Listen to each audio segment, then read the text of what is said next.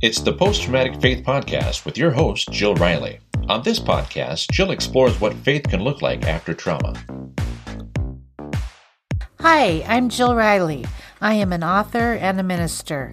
I am also a trauma survivor and live with complex PTSD, depression, anxiety, and a dissociative disorder. My prayer is that post-traumatic faith will bring you hope and joy in your own journey. Hi, welcome to Post-Traumatic Faith, and I am here with our guest today, Jennifer Iverson. The official bio she sent me is Jennifer is the lead content strategist at MOPS International. She is an organizer of things and people, which comes in handy as the mother of 6 children. Jennifer and her husband Mike live in central Pennsylvania, where you can always find a warm cup of coffee brewing. The unofficial bio, I told her I was going to do a little off-roading here. Jennifer and I became friends how many years ago? Almost 15. Almost 15 years ago. Wow. Isn't that crazy? Yeah. And she is a very good friend who used to live here in Montana, and then she absconded to the East Coast amid my protests. And her family, she has like 32 children and 6. You just read it in my bio. There are only 6 children. There are only 6 children. Okay. Well, our kids were very close and our families were very close, and I miss her a lot. And so it's fun to be able to catch up in this format, but also catch up in life. So Jennifer, tell us a little bit about yourself, what your bio didn't cover, and just tell us a little bit about yourself. Oh, man. Well, I think you and I have bonded a lot over the fact that we were both adopted, and that I have also have adopted siblings. So I think that was a part of our story that we've shared together well. Man, tell me more than my bio. I mean, sometimes you feel like your life is totally consumed between work and kids. Yeah. How old are your kids now? Oh, the oldest one is 24 and married. And the youngest is almost 15. And so I tell people, yes, that is 6 kids. No, there are no twins. And yes, I am very tired. They're a lot of work, but a lot of fun too. So I think, I will say this, my last 3 are in high school. We have just a few more years until they are all out of the house. And I'm kind of looking forward to the fun that happens at that point. Yes, it is fun. I enjoyed having a house full of teenagers and kind of the craziness, and they were just fun because their personalities were coming out. I will have to say, at the risk that my children will listen to this, I will have to say that the young adult age for me has not been the most fun. I have loved seeing their personalities and their life choices and everything, but it's just like they're still forming their wise decisions and they're independent and making their own decisions, but you have less say in it. So that has been a and you don't really experience. get to enact consequences once they reach that age either. I know. So I know. I want to. I know. Like, no, don't do that. And yet you know that they're going to learn the best when they discover that on their own. So, yes, unfortunately, we did. I've got children getting married, and I'm trying to tell them that I wasn't married that young, and I was older for my age, and all of these things, none of which they believe. So, I know, it's so true. So, tell me a little bit about how you were raised faith-wise, spiritually. So, I was raised in a Christian family. Christian being such a broad term, I think, but raised very conservatively. I was part of the Plymouth Brethren sect of Christianity, I suppose you could say. No pastors. It was all sort of congregational led. Someone would speak, music, whatever. So very conservatively for many of my younger years. And that, I think that particular setup for church was not something that was easily sustainable financially long term. For the church or for your family? For the church. Okay. For the church, because while overhead was low, you weren't paying a pastor, there also wasn't one particular person that was responsible for making sure that things happened. And so Sure. I think it just in life in general, but very much like dig into your Bible, learn, read, train. I mean, if church was open on Sunday morning, Sunday night, Wednesday, you were there. That kind of atmosphere. And even chose to go to a Christian-based college simply because I wanted to still be around people of similar faith. Yes.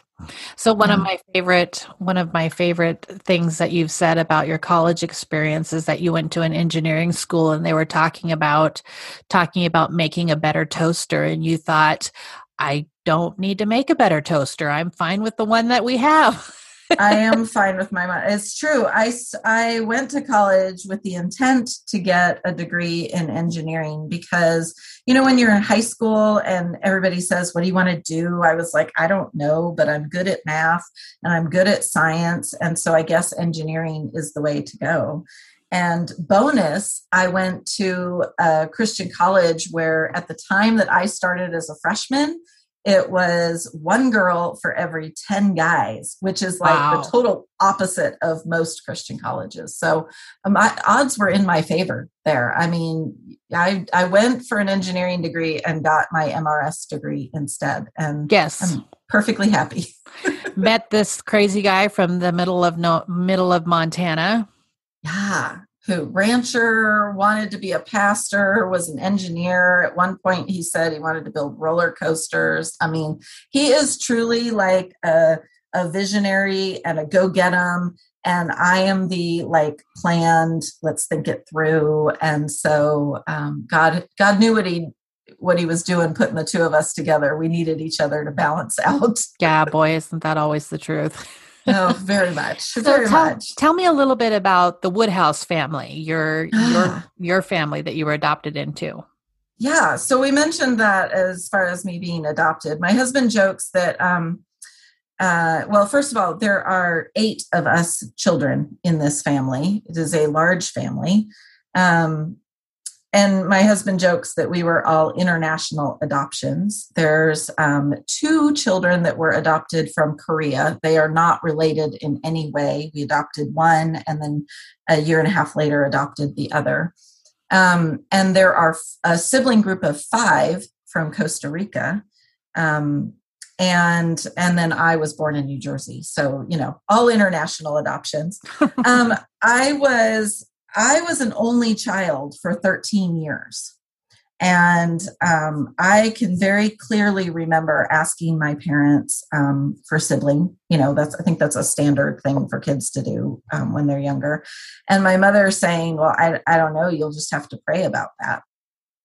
And faithfully prayed every night, like bedtime prayers, every night included asking God for a brother or a sister for years, like probably, 6 or 7 years. And when I was 13, my parents adopted my sister Joy. And then a year later, they adopted my brother Jonathan. Those are the 2 from Korea, from South Korea.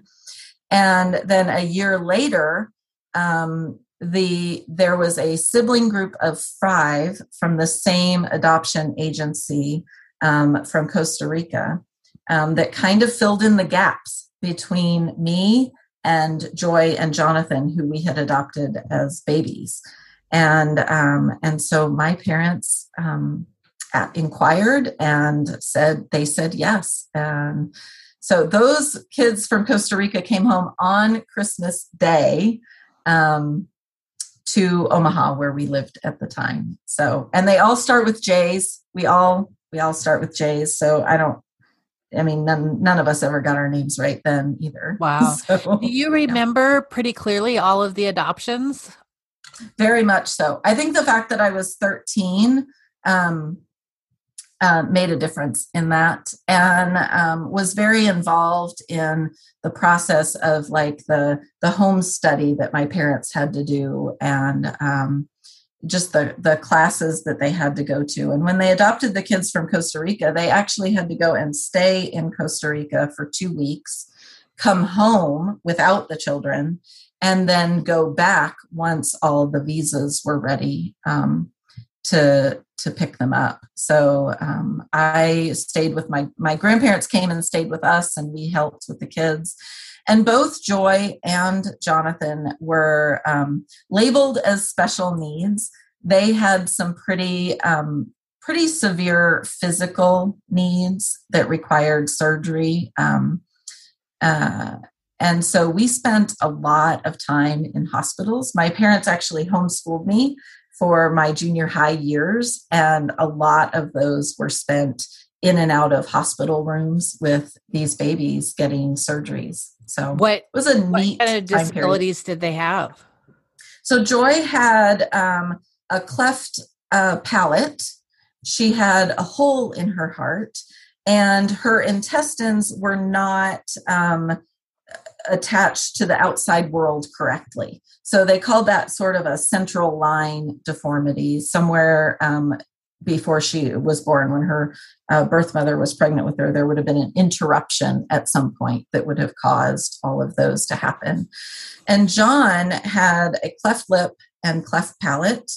And he also had an ear deformity, and I do not remember the name for it, but he had all of the inner ears, but his outer ears never fully developed. And so he's had multiple surgeries. Even now in his 30s, he's had some surgeries too. So, can he hear? With the aid of a hearing aid, he can hear. Okay. Mm-hmm. Okay. Yeah. Well, in this family, in addition to being just this blended family, there has been some tragedy that has struck your family, and I am focusing on just kind of what happens after trauma to your faith. And so could you just kind of explain to me a little bit about Joy and Jeremy and kind of what happened with just take one at a time, but kind of Sure. what has happened with them? Sure. Well, let me actually start with Jeremy, just because chronologically, I think. Well, actually, let me back up. Let me not do it that way. Let me start with Joy. Although I will say that the tragedy that happened with the two of them was very different. Joy, like I said, Joy had lots of physical difficulties. And we don't really know the exact cause of what happened. But when she was about 19 or so, she developed an autoimmune disease that really just truly started attacking her entire body. And she ended up having a bone marrow transplant, which for someone who is adopted and not of, your white Norwegian descent, is a little challenging when you come to the bone marrow registry. And I remember them trying to find a match for this transplant. And the adoption agency even went so far as to go hunting for her birth family in South Korea to try and find a match for her. It was truly amazing to watch the community that we had with other adoptive families and the church family that was involved with my parents in San Antonio area. To really rally around the family throughout this whole process. They ended up finding a match stateside. They did not find anyone that was a good match from extended family that they were able to locate in South Korea. So they found a match here in the U.S., and we didn't know much about her match other than the woman had red hair. And after Joy had that bone marrow transplant and she was recovering very nicely, her hair did fall out. And when it grew back in, okay, so you have to picture your typical Korean straight hair, very black. Her hair came in with this red tint and really wavy and curly. It was really kind of fun to see just how science works. Anyway, she was almost reached the point in the bone marrow transplant that they feel safe in saying, good, her immune system has built back up, when she developed pneumonia, and pretty severely and pretty quickly. And I can remember my mom calling, because I was married at the time. And I remember my mom calling and saying, we've had to take her to the hospital and they're keeping her there because we just can't get her oxygen levels stable.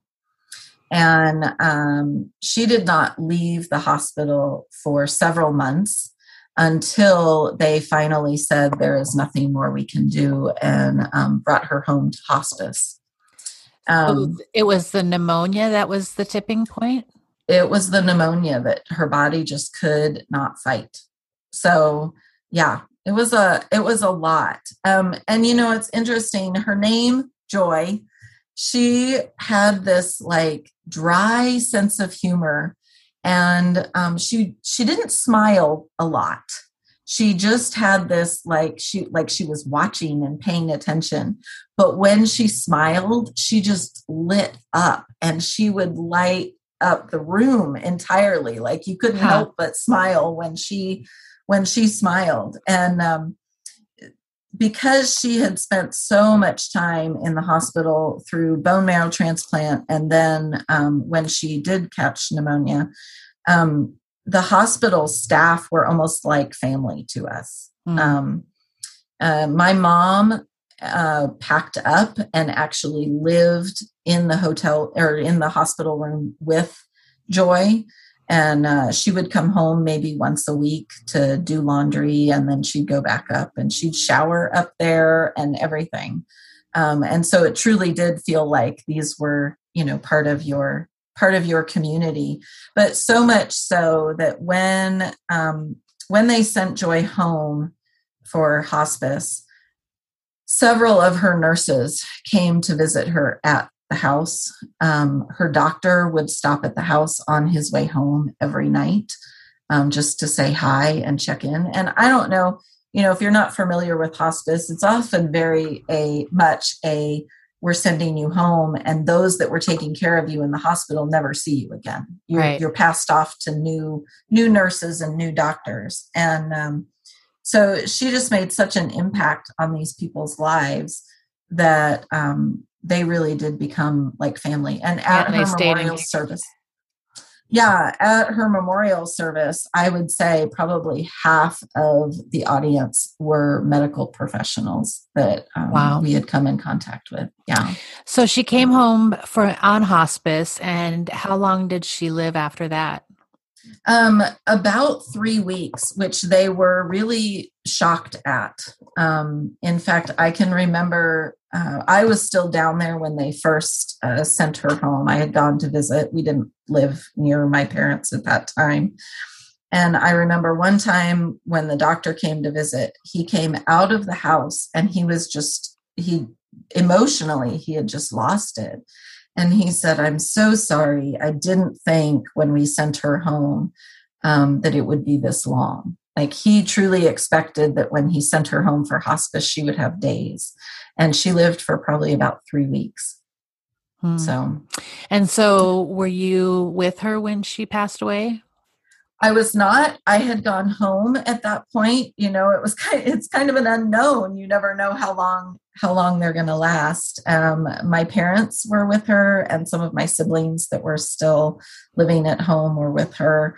But I had felt like at the time when I did leave, that we all knew, including Joy, that this was near the end.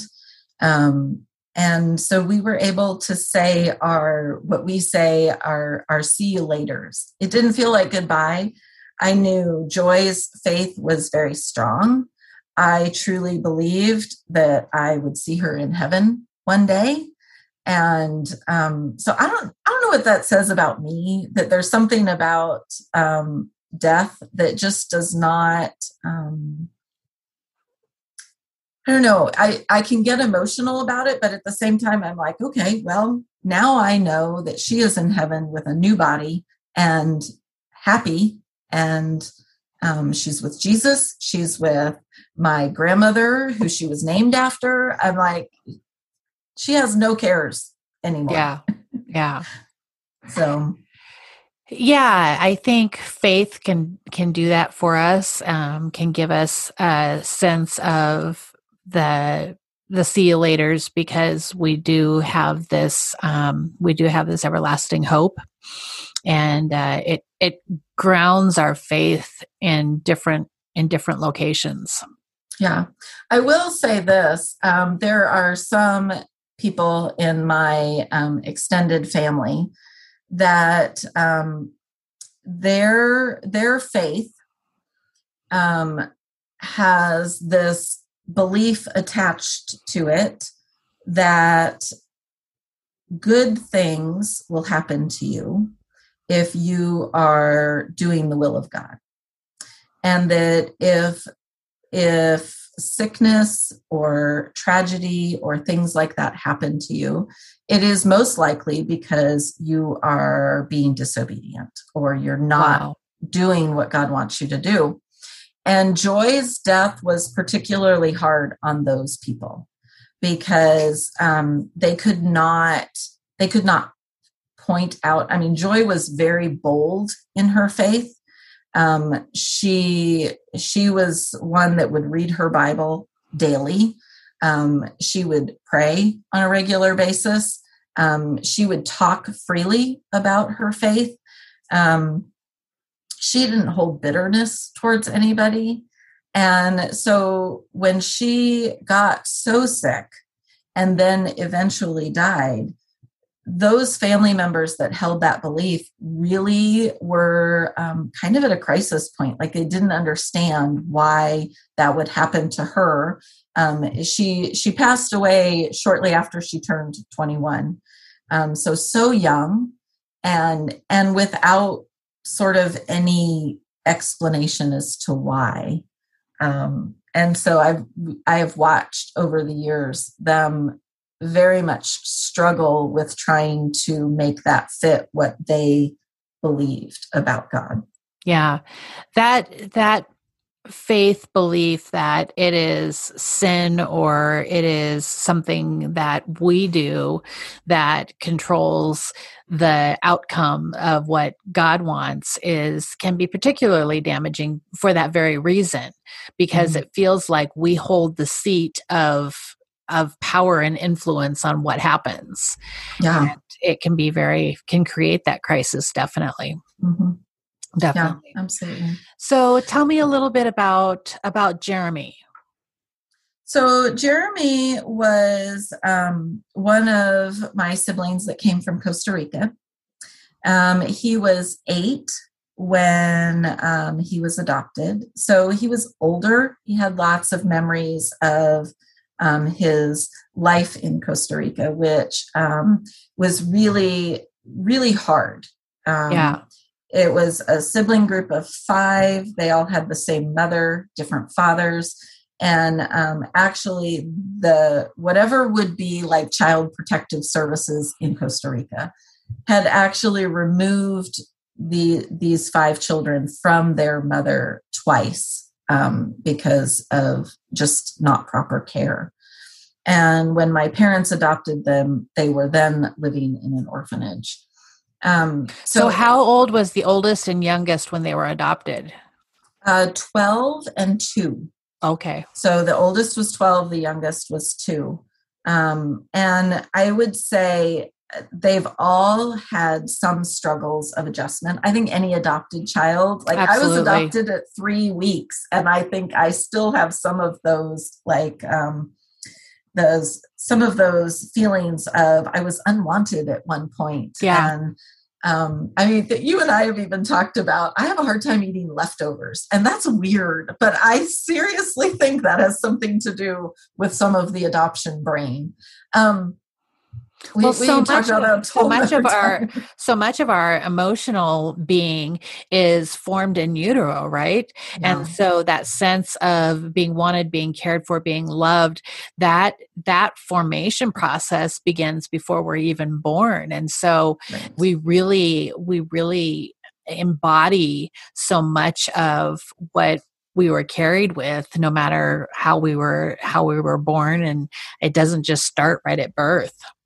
Right. Right. And even those early age, like the 0 to 3 age, we know so much attachment there. And so for some of these children that are adopted when they're older, there's so much catch up to happen. Right. And their own trauma, that's their own story. I can't tell their story, but they each have trauma that they've experienced on their own. So Jeremy, by 8 years old, he had memories of his mother, had memories of Costa Rica.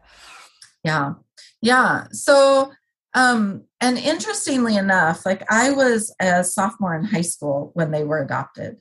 And then I went off to college a few years later. So my time with these siblings was very short. Yeah. But what I can tell you about Jeremy is he had the biggest heart, the biggest giggle. I have memories of him carrying my children when they were little, like any uncle would, on his shoulders, playing with them, horsing around with them. He was just fun and fun-loving and hardworking. They came to my house once, and he cleaned my oven. Like it sparkled like it was brand new from the store. And he saw that it was dirty and wanted to clean it and asked me for cleaner. And I was like, oh, sure. Here you go. But he was a really hard worker. And, I thought that was a lot of fun. And he was in his teens at that point. He was just, he was a good uncle. He was a good uncle to kids. When he was in his late teens, I think he was really struggling with understanding his place. I think a lot of teens go through that, but I think when you add some of the trauma that he had experienced and just a lot sorting out, plus I think there is, I think we have really discovered that there is some mental illness component genetically, part of that family. Okay. Really, honestly, part of our family, because I would say I have struggled with depression and I'm not genetically connected to them in any way. But there was something about Jeremy that he just didn't see hope for what his future might look like. He struggled with school. He thought about enlisting in the Navy, but didn't make the cut to be. Okay. And so I think there was just a lot that he just was unsure of. And one day he just took his own life. Just could not see any outcome, and no note, no explanation. None of my siblings in any conversations with them had any indication that was going to occur. My parents didn't know. It seemed to be just out of nowhere. And how old was he? He was 18. He was 18. He was 18. Yeah. So did the family know that he was struggling with depression? I do not think they would have said he was struggling with depression. I think he kept a lot of the emotions to himself. I think family-wise would have said he's just struggling with what he wants to do now that he's 18. And does he want to go to school? Does he want to do the Navy? Does he want to work? He just was unsure. I think that is what everybody sort of thought. Mm-hmm. And, when you look back, of course, you can see signs of depression. You can see the anxiety. And also keep in mind, that would have been, now you're making me do math, that would have been 20 years ago. And so even talking about depression and anxiety was not as prevalent as we talk about it now. Right. We've come a long ways in opening up that conversation and making it permissible to talk about. Absolutely. So when he died, what was your understanding about faith and suicide? Because I've been taught many different things about how faith integrates with suicide, and I'm just curious what your belief system was then. Well, honestly, I think on a positive side for those of us that were grieving, one, we all could remember very clearly a point in Jeremy's life when he was younger where he had said, I want Jesus to be my savior. I want him to be part of my life. And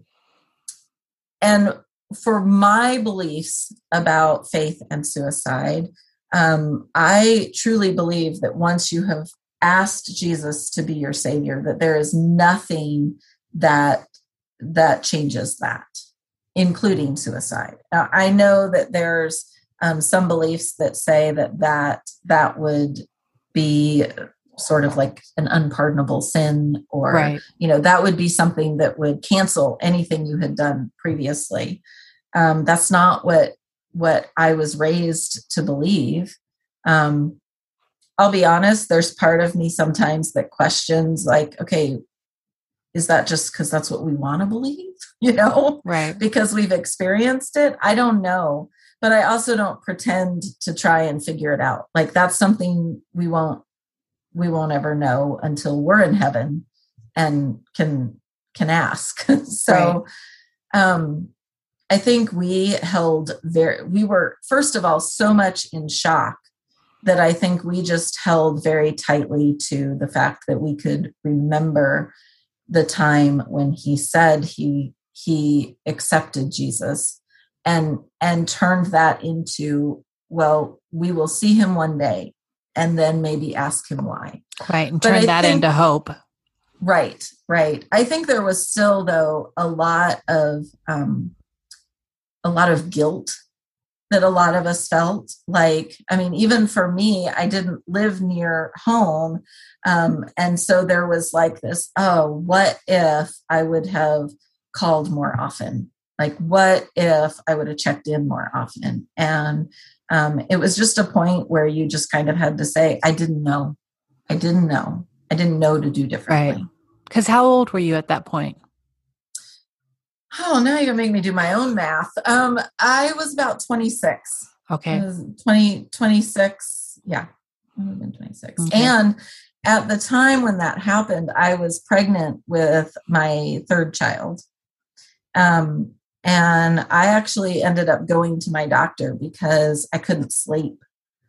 I was like, I don't know what I can do, but I know for this health of this child that I'm carrying, I need to sleep. And the grief was so strong that it was affecting my sleep. So, yeah, it was. And for years, there would be weird things like driving down the road and there'd be, graffiti on the overpass. And it would be like Jeremy with a heart around it. And you'd be like, okay, first of all, who does that with graffiti, that would totally just catch this pit in my stomach, and I'd almost have to pull over. I mean, I remember that particular instance. I almost had to pull over to the shoulder of the road because it was so jarring. Mm-hmm. Yeah.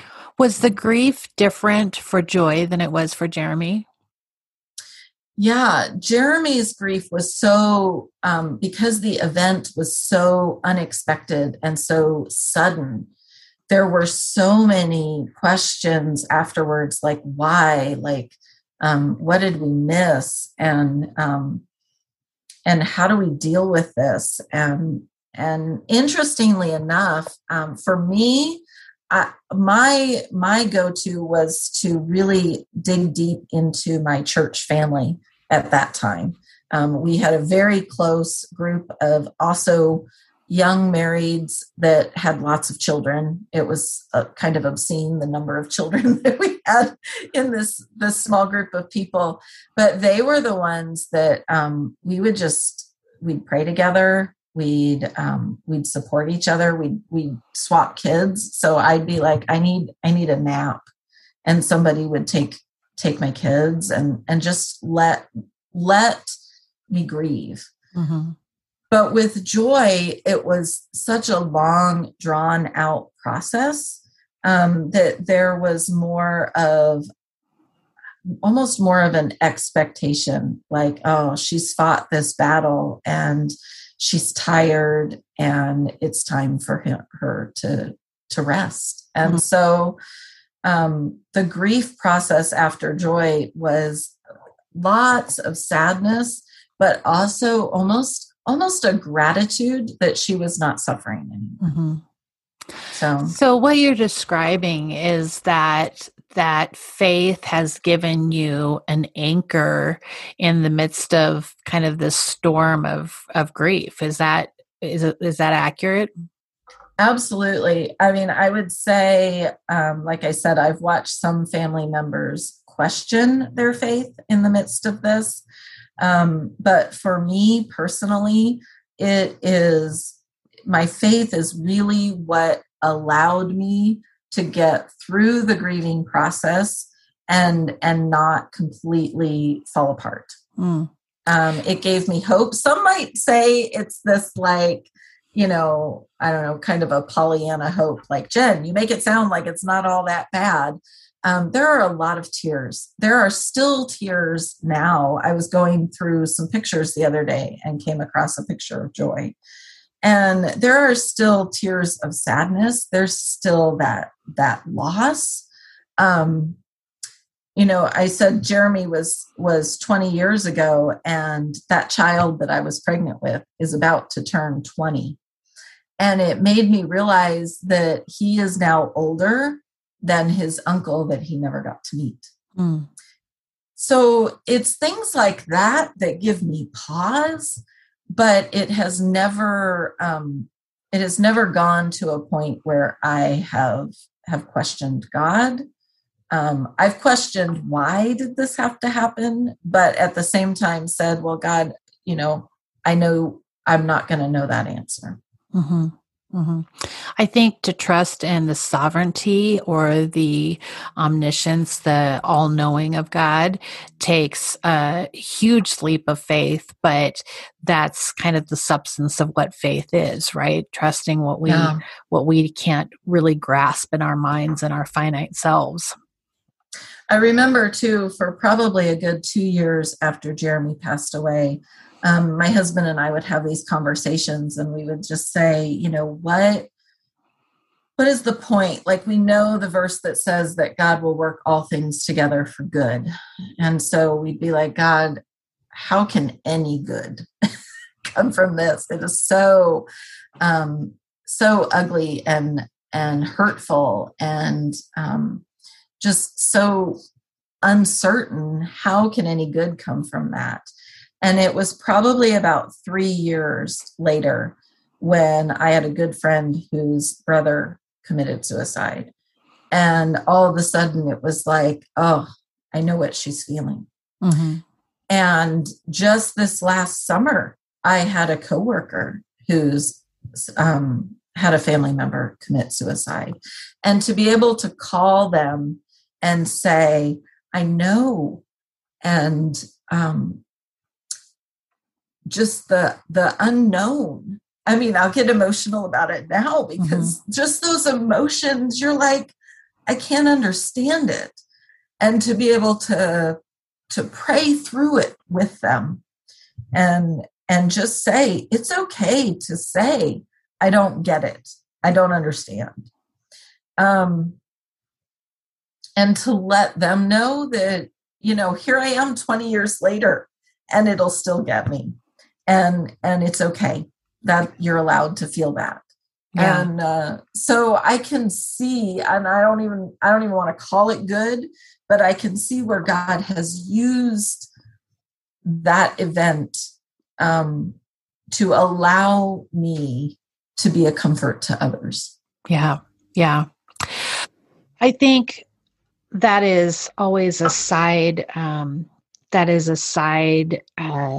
blessing, or I hesitate to use the word benefit, but that is one of the side effects that we have, is to be able to know how to comfort those who are going through the same circumstances. And so it's like a club that you don't really want to be part of, but you're a part of. Right. Definitely. Yeah. And I feel that way after I lost my sister 6 years ago. And I feel that way, that I have that deepening understanding of where people are. So, yeah. So just kind of as we conclude, how would you say the deaths impacted your faith? We've kind of talked about it, but could you kind of summarize how those tragedies in your life have kind of globally impacted your faith? I think sort of the, what we just touched on, being able to say that God works all things together for good. To me, that is the good and the bad. Whether it is death of siblings, whether it's loss of job, whether it's dealing with depression. I mean, I can name several significant things in my life, but I think they all point back to seeing God's glory in them. Mm-hmm. With Joy, seeing the impact and all of the people that she pointed towards Jesus, knowing that they saw a little bit of that joy and a little piece of Jesus's love. I think it is a reminder to me that even in these tragic moments, you have an opportunity to show what Jesus is like. Yeah. Yeah. Well, that's a good summary. Well, thank you so much for sharing your story and sharing about your family. And I appreciate you letting me get to know Joy and Jeremy a little bit. We've never had this extensive of a conversation about them, so I appreciate that. So, absolutely, I think while hard, obviously, I mean, you got me to cry, man. I was trying hard not to. I think remembering those things is also really important. We celebrate Jeremy's life every March 15th. That was the day he died. And we mark it every year, usually with a fun meal of, Chinese food or pizza, because those were some of his favorites. Joy loved butterflies. And so I have, Disney has hidden Mickeys. I have hidden butterflies around my house. Like, you don't walk in my house and go, whoa, this is a butterfly house. But there's little ones all around that I use to remember her by. And I think sharing this today is good for the soul. It's good for the soul. Good. Well, I love you, and it's always great to talk to you. I love you too. Thanks for listening. Subscribe to the Post Traumatic Faith Podcast on iTunes, Spotify, or Google Podcasts today. You can follow Jill on social media on Facebook and Instagram, jillriley.author, and Twitter, jillrileyauthor. To contact Jill, email jill@jillriley.org.